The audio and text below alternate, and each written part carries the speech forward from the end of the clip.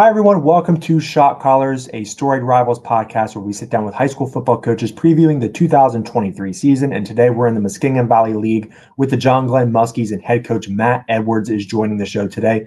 Coach Edwards, really appreciate you taking the time to join us on Shot Callers today. How's your summer going? How are you? How's the off season? Do you get to take any fun trips this summer, kind of recharge for football season? Yeah, every summer we try to make a point to take a family vacation. Football season is a long season. Seems like the off season is getting shorter and shorter. So just like with our players, we say enjoy June as much as you possibly can. So my family and I went down to the beach, and we had a great 7 days, and come back around the 1st of July, and it's basically football season. Yeah, it's only a couple weeks away. It's pretty crazy.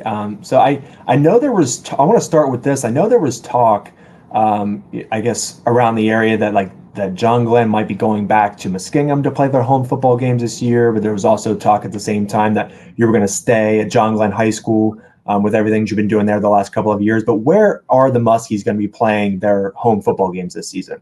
Right now, we're staying on our campus. There are some plans in the works, as we move through the next couple of years to make some expansions to certain aspects of our on-site location. And as we sit here today, that's the plan for the foreseeable future is to stay at John Glenn High School and have our games there. Before we dive into football a little bit with your team this year, I know you're a Muskingum University alum, and you were a baseball player there, a pretty good one. And you're fifth all time in home runs there. You're tied sixth all time in RBIs. But obviously you're a football guy. But did you ever play football while you were at Muskingum? I did. I actually one of the reasons I chose Muskingum is I had plans of playing both. So my freshman year, I played football under Coach Haycock, and then I quickly realized I was a much better baseball player than I was football player. So my final 3 years, I just kind of concentrated on baseball, and I ended up having a pretty good career. You were 3-7 last year, and I know you're a big spread offense type of guy. And to run the spread, you need some pretty good quarterback play, someone that can easily distribute the ball to all the weapons that you have with your skill positions. But what does your QB room look like going into this year? Because I know last year you were kind of rotating through a couple different guys at that position. Yeah, we've got 4 total in our program right now, 9 through 12, and the good news is both of the kids that played on Friday night last year are both back and gained very valuable experience last year. And then my own son is a sophomore now. He's also a quarterback. And then we have a freshman as well. So, right now it's an open competition. We've got about 20 some days before we line up week 1. And between now and then, someone's going to win the job. And like you said, that position is the most important position in sports, and we're going to find the kid who gives us the best chance to win. So obviously you haven't nailed down a week 1 starter yet, like you said. But what are your thoughts, I guess, on a 2 quarterback type system? Because obviously you had a couple of guys run your offense last year, but there's some people out there that say like 2 quarterback systems can be great, especially if those 2 quarterbacks have kind of opposite skill sets, but they also gel really well with the offense. So it doesn't matter who's in there, the offense still runs smoothly. But then there's some people who say if you have 2 quarterbacks, you have none, just because sometimes things don't run as smoothly if you're moving guys in and out all the time. What are your thoughts on kind of the 2 quarterback system, and how do you navigate that? Because I'm sure it's a tough thing to do sometimes. Yeah, there's merits to both of those statements. I think the biggest key for us is our offense will be relatively the same regardless of who the quarterback is. I think their skill sets complement each other in terms of what they can do.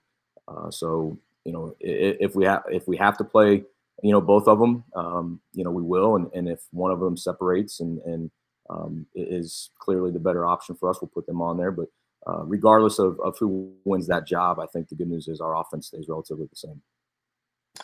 So you mentioned the quarterbacks that you do have coming back this year, and 4 guys that are in the mix to play quarterback for you. But what's the rest of your team look like going into 2023? Because I know you lost some guys up front, which obviously that's the key to any good football team is having good play in the trenches. But what do the trenches look like for you this year with the guys you have coming back, other skill positions, and then your defense as well?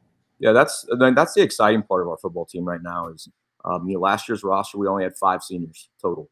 And by the end of the football season, due to a couple of different injuries, we only had 3 guys that were seniors on the field. So we had a tremendous number of underclassmen get some very, very valuable playing time last year.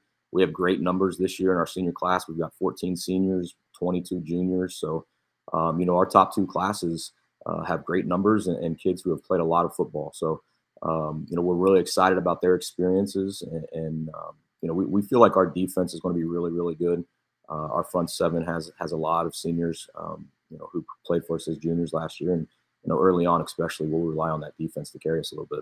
Who will John Glenn faithful be seeing on the field this year that you think will not only, put up good numbers, but will help you contribute to winning football?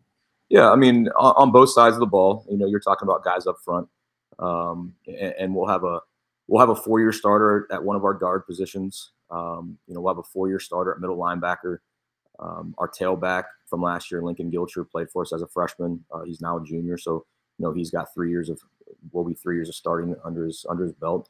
And again, it's like that up and down our roster. One of the things that's the last 2 years we've faced some injuries, and as a result of that, we've been able to play a lot of kids, throughout the course of those 2 years, and now that they're juniors and seniors, they have some very, very valuable experience on Friday night, and we have almost 30 returning lettermen, so we're excited for our experience. So I guess so last year you were 3-7, but if you look at your tenure as head coach, and I guess also if you take out 2020, because 2020 was crazy for everybody, like that's the first losing season since 2016. So would you kind of say that last year was sort of like a retooling kind of year? Like you had a lot of younger guys, not as much experience, like you said, only 3 seniors. So it was last year kind of a retool. You get some guys some experience. Now they have a year under their belt, and you come back in 2023 and you expect to be a much stronger and much more competitive team and challenge the rest of the schools in the MVL? Yeah, I mean that's obviously the truth. When you're going through the season, obviously you don't look at things like that. But now that the season's over and you sit back and you kind of look at things, and there's no substitute for experience. And when you end the season with only 3 seniors on the field, that's usually a bad omen. Our schedule the last few years has been incredibly difficult. Opening up with Fort Fry, who was in the regional finals, Bloom Carroll, who played for a state championship, and then the MVL was, last year was as strong as it's been in a long time. So there's some factors that all kind of played into our season and how it transpired. And like you mentioned, that was the first time we really faced some adversity, win-loss wise, and since 2016. And I think our kids have really stepped up this summer and accepted that. And we're fully expecting to come out this year and have a much better season. So my final question for you, I want to kind of throw something at you. So in 2021, the OHSAA, they made a big change to kind of the playoff format in each division. So it used to be that only 8 teams in each region would make the playoffs. And then in 2020, everyone made the playoffs just because it was a shortened season, and how do you determine who makes it and all that stuff. But then since then, 16 teams now make the playoffs in each region. So I guess where do you kind of fall on the discussion of like playing an extra week of football in the playoffs? I think for fans love it, I'm sure. But then there's also people that talk about, I guess the increase in opportunity for other teams versus earning your spot, being one of the top 8 teams in the region, and expanding it. You make it a little bit easier to make the playoffs. Where do you kind of fall on that spectrum of increasing the opportunity for more student athletes to have a chance to play in a playoff game versus, I guess, kind of earning your way there? I mean, you still earn it, but like it's just a little bit easier because more teams make it. Plus, it's also, I guess, a revenue driver for schools in the state and everything like that. Kind of where do you kind of fall on the expansion of the Ohio high school playoffs over the last couple of years? Well, as I sit here today, I have no desire to ever run for political office, but I'm going to give you probably the most politically correct answer I can give you. Obviously the positive of that is there's nothing like playoff football. Like you mentioned, my background of being a baseball guy, and I was actually a head baseball coach before I came to John Glenn.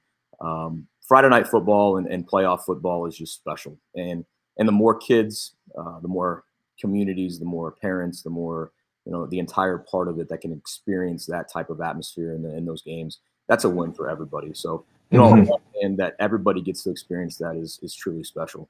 And then on the other side of that, our game is one of the only ones left that not you don't make the tournament. It was special because the regular season truly mattered a little bit in terms of whether or not you got to play that week 11, and it was a very lofty goal for a lot of teams around the state to to be able to be one of those top 8, or even before that. I remember obviously when I was in high school, it was top 4. So it still had that special um, you know moment that you have to qualify for. And like you said, you still have to qualify, but obviously the number of teams have doubled, and it's a lot easier now than it used to be. So I still like the fact that not everybody gets in, because I think it makes football special. I think it might be the only sport in which that's still the case, that you've got to earn your way into the postseason, and that still has that special feeling about it. So there's your politically correct answer. Playoffs are awesome. I'm glad that more kids get to experience it, more communities, and it also has its specialness that you still have to qualify. No, I think that's a perfect answer. I mean, you said politically correct, but I do think that is the answer to the question, though. At least I agree with you with what you're saying. But Coach Edwards, I really appreciate you taking the time to join us on Shot Callers here today and chop it up about some John Glenn football for 10 to 15 minutes. Really appreciate it. And I'm really looking forward to what you guys do this year in 2023, and best of luck in the MVL. I really appreciate you having me. This is a really neat thing you're doing, and Story Rivals continues to be at the forefront of a lot of this stuff. So, thanks again.